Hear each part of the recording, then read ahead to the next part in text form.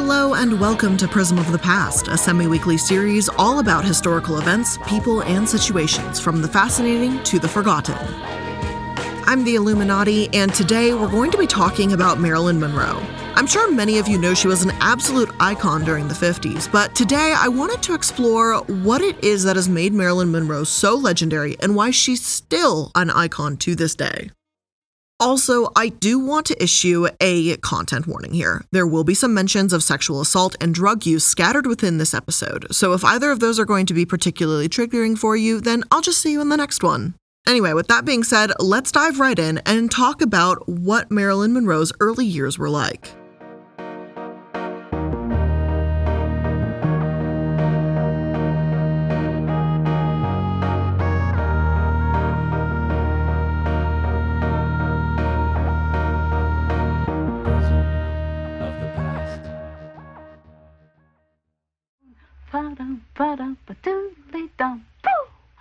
I wanna be loved by you, just you, nobody else but you.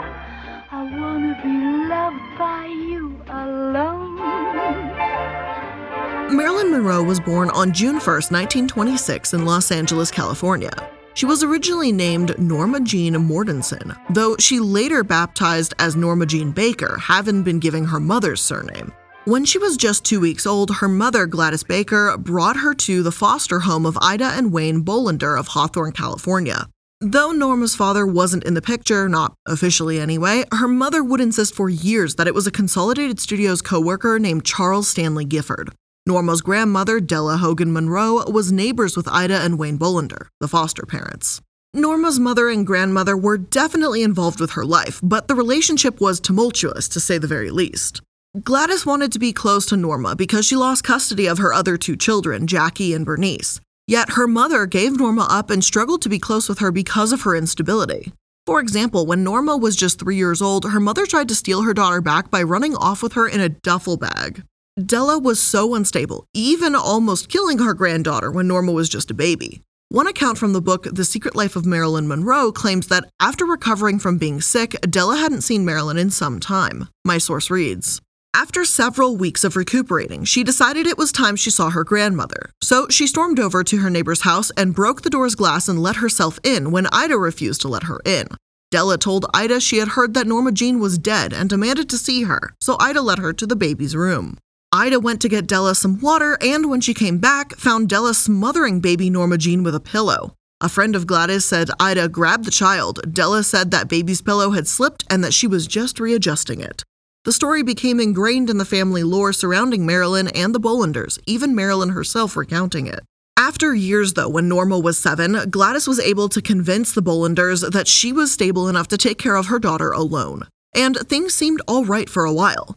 Gladys got a loan for a new home and some boarders, George and Maud Atkinson, to provide some financial support and companionship. However, things turned south pretty quickly, and Gladys learned that Jackie, 13 at the time, was taken from her as an infant and had died of kidney disease. Within weeks, she also had discovered that her grandfather had hanged himself and that her studio was going on strike. As an aside, many believe that George Atkinson may have sexually abused Norma when she was very young, though biographers disagree on whether or not this is true. I will touch on that in just a moment, but with so much going on at that moment, Gladys had a massive mental breakdown and the police were called. Gladys became institutionalized. She was diagnosed with paranoid schizophrenia, and Norma Jean became a ward of the state. Norma went to live with her mother's friend, Grace McKee, at first. It was Grace who told Norma that she should one day become a movie star. Grace let her wear makeup, took her to get her hair curled, and brought her to the movies, forming a basis for Norma's fascination with cinema. After a couple years, though, McKee got married to Doc Goddard and could no longer care for her. Norma found herself at the LA Orphans Home Society and, in an interview, remembered being devastated by that. "I began to cry, please don't make me go inside. My mother's not deceased. I'm not an orphan. It's just that she's sick in the hospital and can't take care of me. Please don't make me live in an orphan's home." Grace Goddard returned for Norma after 2 years and attempted to include her in the family, but this failed. Norma stayed in touch with Grace, though, even writing to her in later years. Others say that the reason behind this arrangement failing is sinister and, well, a little bit criminal too. One source states, When Norma Jean was 9, McKee married Irvin Silman Doc Goddard in 1935 and subsequently sent Monroe to the Los Angeles Orphans Home, later named Holly Grove, following a succession of foster homes. While at Holly Grove, several families were interested in adopting her. However, reluctance on Gladys's part to sign adoption papers thwarted those attempts. In 1937, Monroe moved back into Grace and Doc Goddard's home, joining Doc's daughter from a previous marriage. Reportedly, due to Doc's frequent attempts to sexually assault Norma Jean, this arrangement did not last long. The thing is, although there are mentions of Marilyn Monroe being sexually abused when she was still a child named Norma, sources disagree about whether or not this was Doc or Atkinson. A lot of this also comes down to wording. While my previous source said that Grace spurred on that love of movies, her Wikipedia page states that she was sent to the movies to get her out of the house, implying it wasn't an activity they did together. So again, I don't want to confirm or deny that Doc or Atkinson abused young Norma, as they gave her abuser a fake name when speaking about it. Marilyn Monroe didn't seem to want to put the name out there either. As for what happened next, the wording is also important and varied, one source claims. Finally, in 1942, when faced with yet another stint in an orphanage, Norma Jean married Jim Dougherty, a neighbor of the Goddard family where she was living at the time. The couple had been occasionally dating when it was discovered that Norma Jean's foster family were moving east and needed someone to care for their charge. Grace discussed the matter with Jim Dougherty's mother, and together they approached the couple with the idea of marriage. For Jim, it was a chance to save her. He could be a knight in shining armor, and he embraced the challenge wholeheartedly, though Norma Jean was conflicted. She wanted to be kept out of the orphanage, but marriage? It wasn't something that crossed her mind. It was like being retired to a zoo, she later said. While a different source writes, in 10th grade, Norma Jean was living with a family friend who, tired of the responsibility, married her off to an eligible 20-year-old living right next door named Jim Dougherty. Whether or not she was attracted to him or had the final word in the matter, Norma was only 16 years old when she married an adult 4 to 5 years older than her. I don't blame Norma in the slightest, seeing as she was a minor and may have seen this as her only escape from the foster system and a potential abuser. Things did change for Norma from this point onward, even though the difficulties didn't end there. James Dougherty joined the Merchant Marines and was sent to the South Pacific during World War II. Norma was helping with the war effort, as many women did at the time, by working in a California munitions factory. It was routine at the time for photographers to tour the factory and shoot photos of female workers to boost morale, and in 1945, one of these photographers met and discovered Norma. At the time, Norma was 19 when David Conover recognized her potential as a pinup model.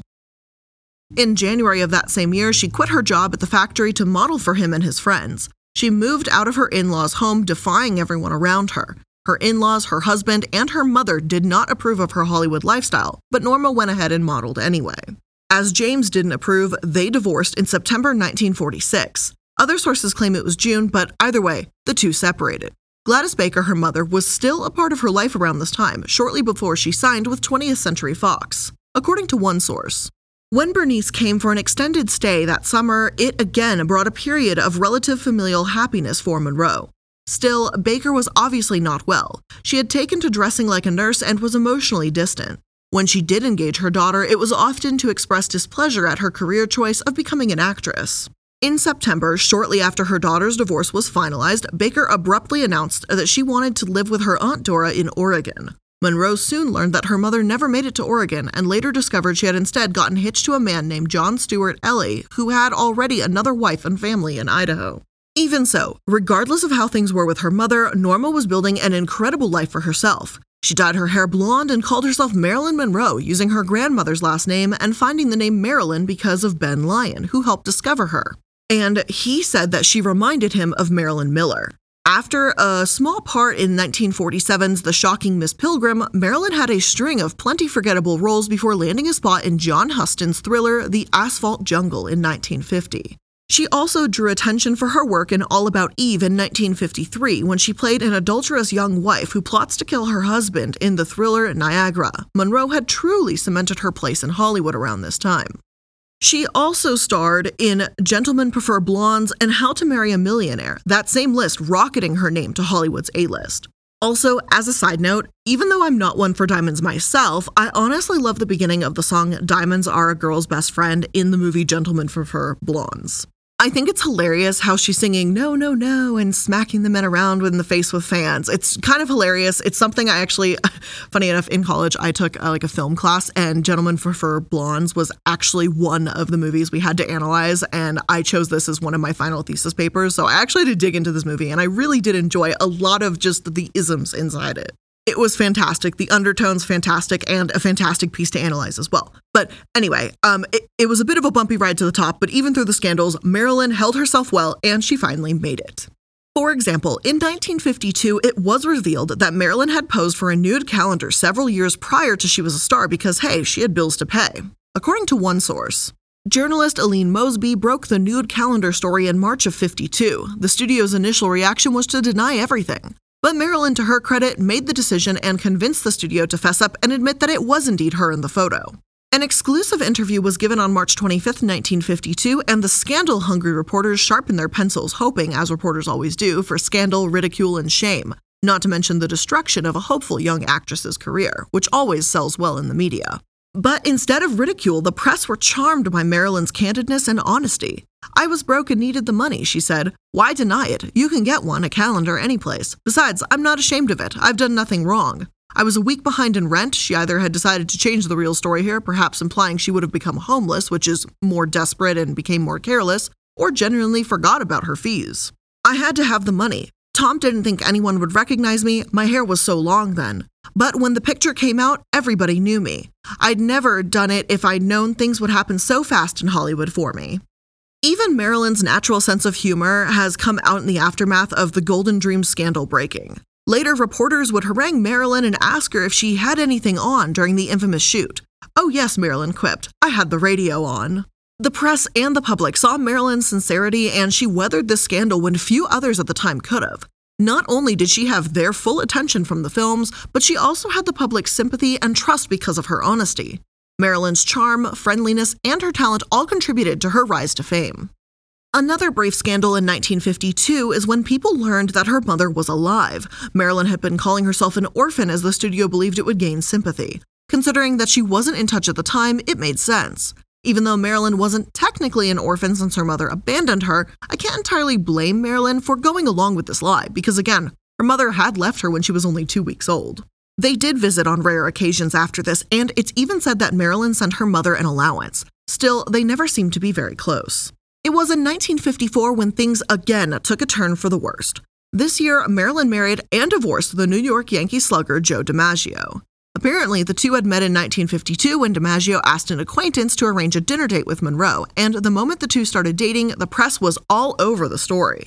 Joe was a bit more private than Marilyn, though, and he preferred to spend his evenings at home or sit in the back corner of restaurants. Allegedly, Marilyn was also the one who mentioned her wedding plans to someone at the studio, inadvertently leaking it to the press, meaning they were mobbed by reporters and fans on the day of their wedding, January 14th. Things only went more downhill from there. A well-known honeymoon couple arrives at Tokyo airport. A throng of 4,000 baseball and movie fans surge out of control, break through police lines. Joe DiMaggio and his bride smile bravely at their greeters, but they don't dare move. But their troubles aren't over. Next day comes a press conference where the public was barred, but the photographers and reporters more than made up for that. Their questions were rough. One source states, while Monroe and DiMaggio were on their honeymoon in Japan, Monroe was asked to travel to Korea and perform for the American soldiers stationed there. She complied, leaving her unhappy new husband in Japan. After they returned to the United States, tension continued to build, particularly around DiMaggio's discomfort for his wife's sexy image. One memorable blow-up occurred in September 1954 on the New York City set of director Billy Wilder's The 7-Year Itch. As Monroe filled the now famous scene in which she stands over a subway grate with the air blowing up her skirt, the crowd of onlookers and press gathered. Wilder himself had reportedly arranged the media attention. As her skirt blew up again and again, the crowd cheered, and DiMaggio, who was on set, became irate. Hearing this alone, you might think that they simply weren't a good match. Marilyn didn't seem to care as much about privacy as Joe, and he should have known that she wasn't going to simply change and become quieter, less showy person because they were now married. She was still Marilyn, and nothing, not even Joe, could change that. They divorced in October 1954. The two did remain good friends, despite Marilyn accusing him of mental cruelty at the time. It's said that Joe never really got over Marilyn and even wanted to remarry her in later years, though this source also claims that he was quite possessive of her, while another says that he was opinionated and controlling. Marilyn simply wasn't about to tone down who she was because it was what her husband wanted, and ultimately they split. Unfortunately, this was far from the only tumultuous relationship she had at the time, and there were others that treated Marilyn extremely poorly. According to one Vanity Fair article, Marilyn began taking private lessons with celebrated acting teacher Lee Strasberg in March 1955. His studio was the most revered laboratory for stage actors in America, and its members included the most compelling actors of the day: Marlon Brando, James Dean, Julie Harris, Paul Newman, and many more. Strasberg became somewhat of a parental figure for Marilyn at the time. Not that Marilyn was lonely either. Marilyn was sleeping with a married man and director, Elia Kazan, who at the time confessed to the affair to his wife and wrote, "I met her on Harmon Jones's set. Harmon thought her a ridiculous person and was fashionably scornful of her. I found her, when I was introduced, in tears. I took her to dinner because she seemed like a touching, pathetic waif. She sobbed all through dinner. I wasn't interested in her. That came later. I got to know her in time and introduced her to Arthur Miller, who was also very taken by her. You couldn't help but being touched. She was talented, funny, vulnerable, helpless, in awful pain, with no hope, and some worth, and not a liar, not vicious, not catty, and with a history of orphanism that was killing to hear. She was like all Charlie Chaplin's heroes in one. I'm not ashamed at all, not a damn bit, of having been attracted to her. She is nothing like what she appears to be now, or even appears to have turned into now. She is not a big sex pot as advertised, at least not in my experience. I don't know if there are such as advertised big sex pots. She told me a lot about Joe DiMaggio and her, his Catholicism and his viciousness. He struck her often and beat her up several times. I'm not sorry about it. I love you and I only want to help you. I'm awful sorry I hurt you. I am human though. It might happen again. I hope not, and I have resisted quite some other opportunities. No loss. I got a lot out of this one. Can't say I didn't. I think I helped her. If you don't like what I say and feel it necessary for your own sense of honor to divorce me, divorce me." If DiMaggio really did beat Marilyn, then that is disgusting. She cited mental torment, as I mentioned earlier, but not being beaten, so I'm not sure who's telling the truth or who exactly the story is of, but the point is, she did find a confidant in Kazan. I don't really condone cheating, obviously. I suppose at least he was brutally honest and told his wife, but, he still did it. Frankly, I hope his wife left him, but I suppose that's their business. Now, we will get to Arthur Miller in just a moment, but another reason I bring up Kazan and this whole affair is because he's also quoted as saying that Monroe was his preferred victim devotee. One of the things that Strasberg asked of Marilyn for her was to see Dr. Margaret Hohenberg as many as 5 times a week, an acquaintance of his.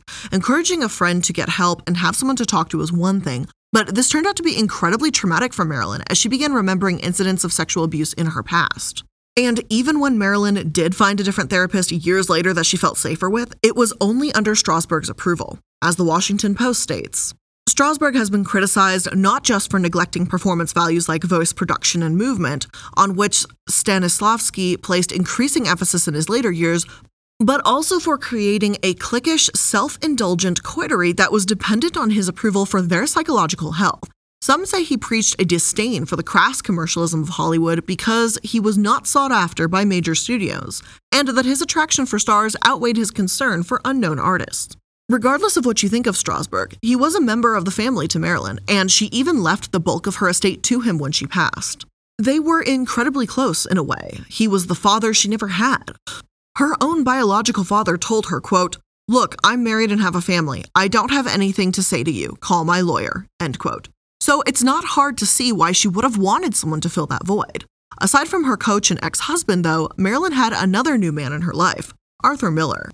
As I said, Kazan introduced the two of them, and she fell head over heels in love with Miller. Though they met in 1950, they didn't really become close until 1955, when Marilyn forged a relationship with his friends, Norman and Hedda Roston.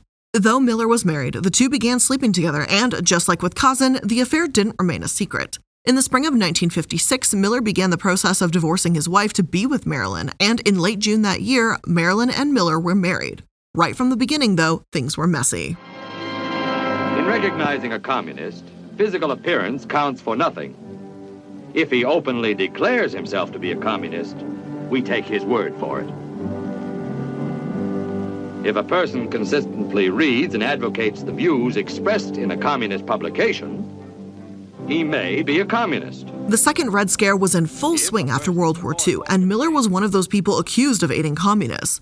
For those of you who don't know what the Red Scare is, I could honestly write an entire separate episode on it, but History.com defines it as this: hysteria over the perceived threat posed by communists in the U.S. during the Cold War between the Soviet Union and the United States, which intensified in the late 1940s and early 1950s. Communists were often referred to as Reds for their allegiance to the Red Soviet flag.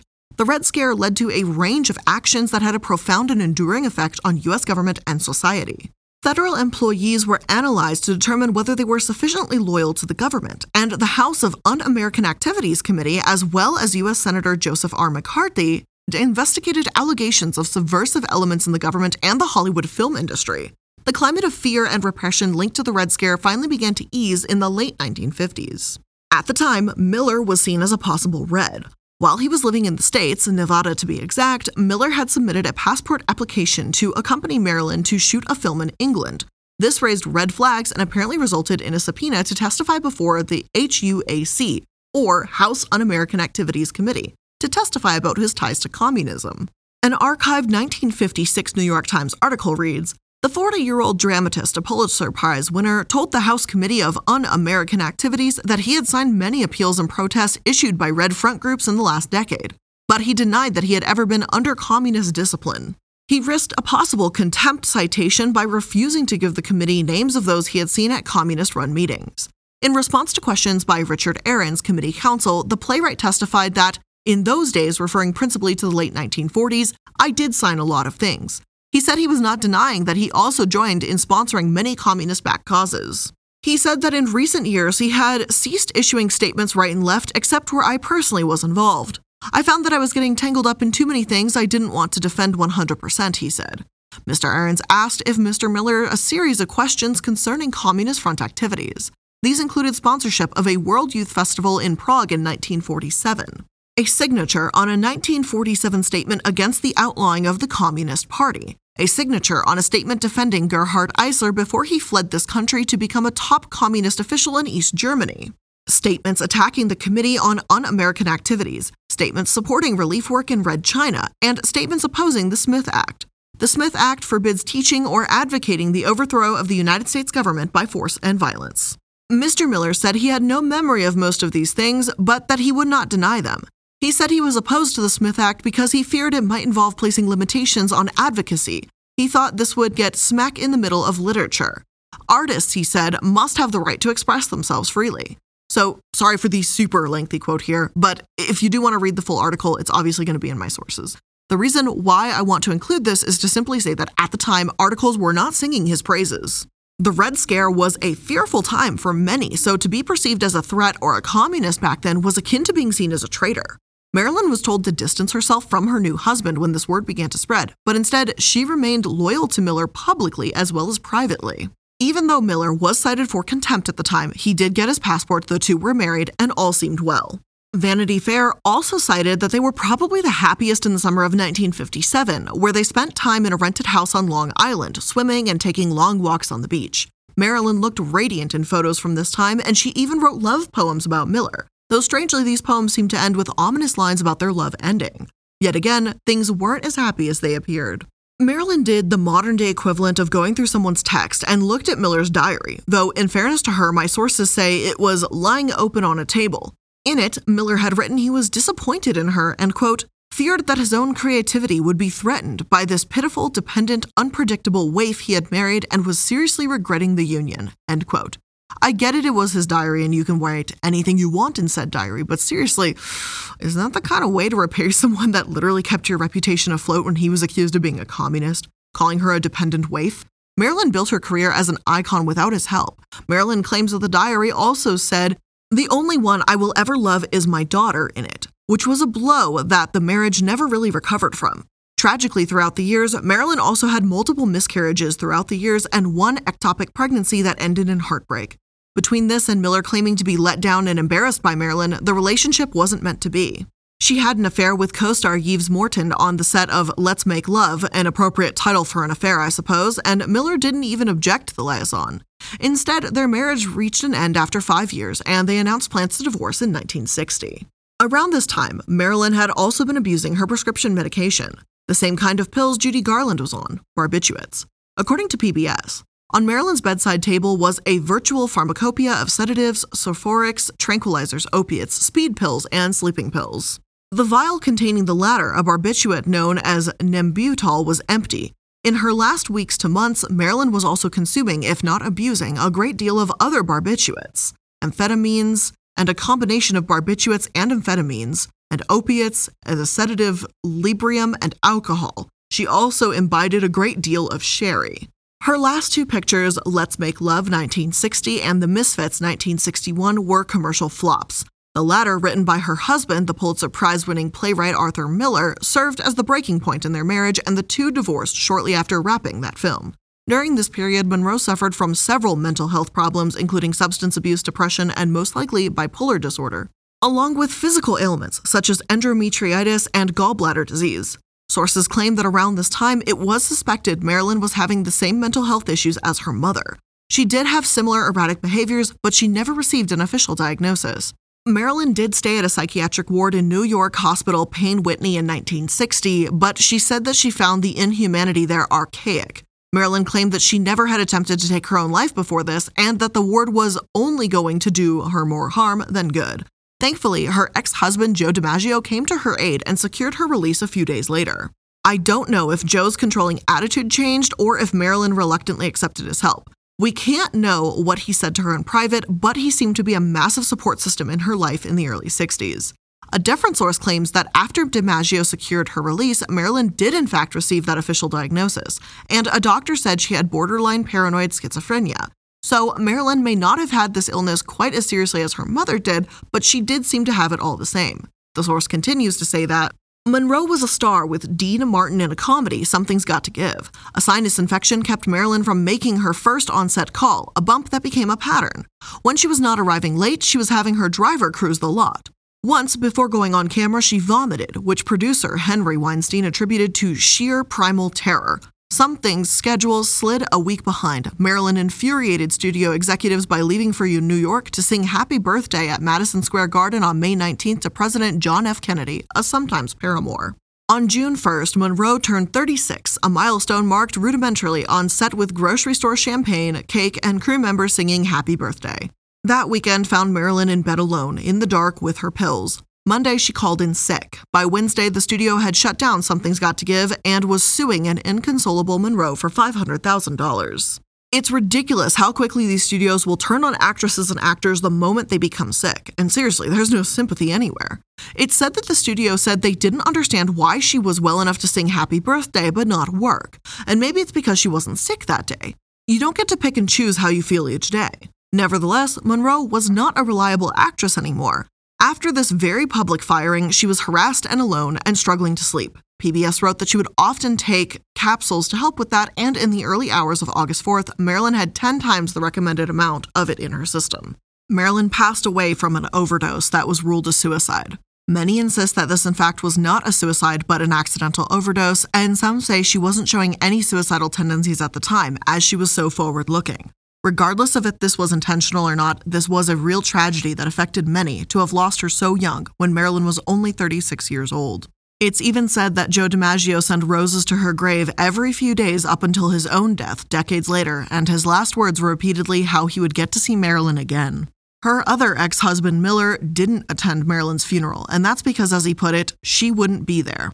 As a brief aside here, it's eerie foreshadowing that before she sang Happy Birthday, she was introduced as the late Marilyn Monroe. Though this was a crack at her lateness to film sets, it was only shortly before she died, and it hits a little bit different when watching the footage back, especially hearing her introduced that way. Mr. President, the late Marilyn Monroe.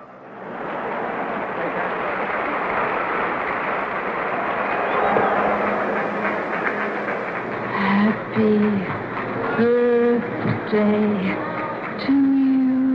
Unfortunately, because of her fame, even after Marilyn passed away, the rumors continued to persist and conspiracies began to shroud her death. Some claim that on March 24, 1962, Marilyn and JFK may have been in an affair, as they were both at Bing Crosby's Palm Springs. One close friend of Marilyn's alleges that he heard JFK over the phone when he called Marilyn, and he states, "Marilyn told me that this night in March was the only time of her affair with JFK. A great many people thought after that weekend there was not more to it. But Marilyn gave me the impression that it was not a major event for either of them. It happened once, that weekend, and that was that." The conspiracy that Marilyn Monroe was killed by JFK, the Kennedy brothers, or someone close to them seems pretty far-fetched, even if she did have an affair with JFK, which also has never been confirmed. Papers still talk about their secret affairs, questioning if she became pregnant by one of them, as she looks like she had a baby bump in 1960. I'm not sure I believe this because, well, there just simply isn't the proof to back it up. Marilyn Monroe has been viewed as such a sex symbol that articles will still talk about her affairs and boyfriends, but she was so much more than that. One source states, "Signed to 20th Century Fox, she had grown weary of dumb blonde roles and wanted to have more say in the scripts and roles handed to her. An actress isn't a machine," she once told Life magazine writer Richard Merriman, "but they treat you like one." She set up Marilyn Monroe Productions in 1955, becoming the second woman in the U.S. after Mary Pickford to start her own production company. Pickford, dubbed America's Sweetheart, was a legendary silent film actor who founded United Artists and helped establish the Academy.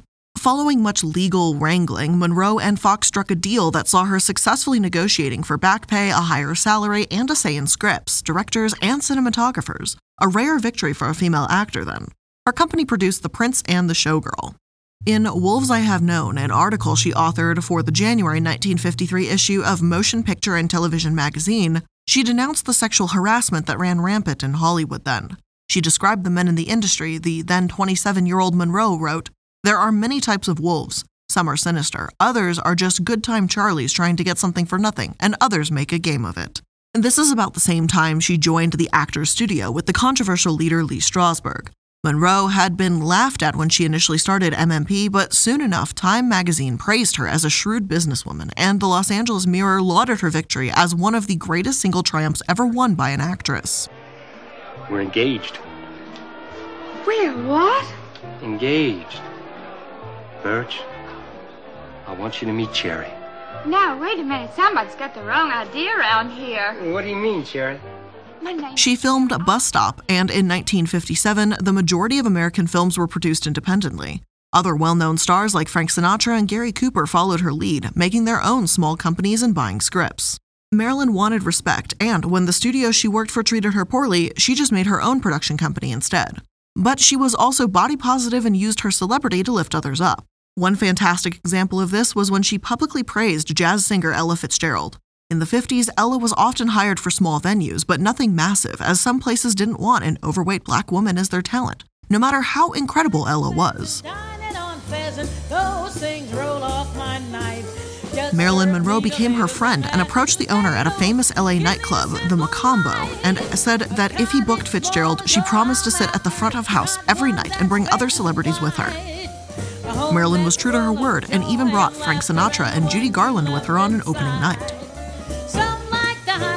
Fitzgerald sold out, and her career really took off after that. Sounds corny and seedy, but yes, indeedy, give me the simple life. Whether or not you enjoy her work as an actress, Marilyn Monroe was so much more than just a sex symbol. She was an icon, yes, but also a flawed human being that was intelligent, looking for love, and determined. But with all of that being said, that's where I'm going to end today's episode of Prism of the Past. I hope you enjoyed this brief look into Marilyn Monroe's history, and if you did, make sure that you're liking, following, and subscribing so that you can stay up to date with all the latest episodes. And if you want more from me, including connecting with me outside of these episodes, make sure you go to my Linktree link. You will see links for all of my social media and various projects that I'm also involved in. Again, thank you so much for making it to another episode. I appreciate you spending some time here with me today, and I'll see you in the next one. Bye!